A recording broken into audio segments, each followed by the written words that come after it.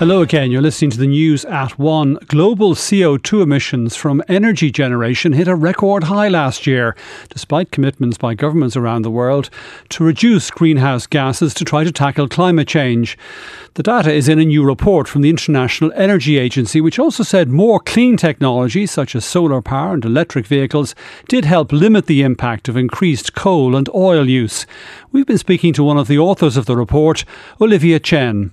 What we find is that in last year's emissions globally, including all CO2 emissions from energy combustion and industrial processes, increased by 0.9%, almost 1%, and reached a new high of 36.8 gigatons. What we also find is that following 2 years when global emissions oscillated a lot due to the COVID-19 pandemic, last year's growth was much slower than the previous year's rebound. And in this year that we had energy price shocks, rising inflation, disruptions to traditional trade flows, we see that global growth in emissions was lower than we might have feared, thanks to the deployment of clean energy technologies that grew in 2022. So lower than you feared, but still an increase.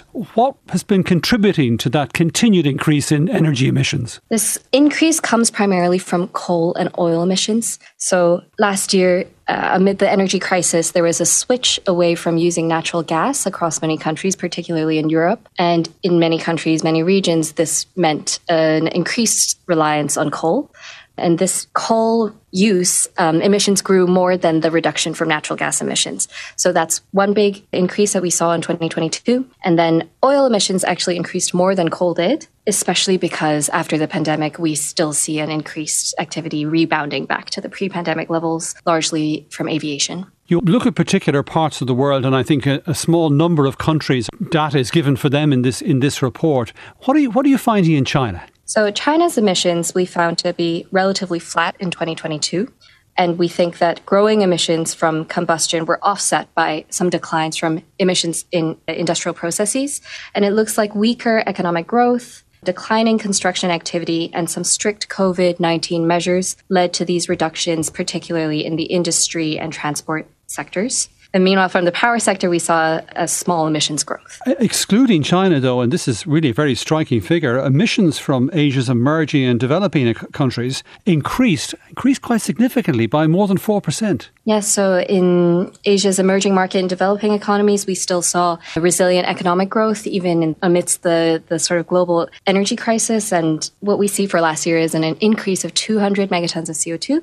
And over half of this region's increase came from coal-fired power generation. You're saying today that the fossil fuel industry, the big fossil fuel companies really need, and I'm quoting here from your statement, need to take their share of responsibility for tackling this continuing rise in emissions. What do those companies need to be doing? So the reason that we emphasize this point is because what we see last year is that many emissions were avoided because we were able to see a big step up in solar PV, in wind, in electric vehicles that helped to prevent this increase that we saw in global emissions last year from being almost 3 times as high. On the other hand, we still have this increase in emissions from coal, oil, and this, for example, looking at methane emissions specifically from the oil and gas sector, even in a year where gas prices were relatively high, so that abatement measures to reduce methane could have been more cost effective than usual, we still saw methane emissions grow.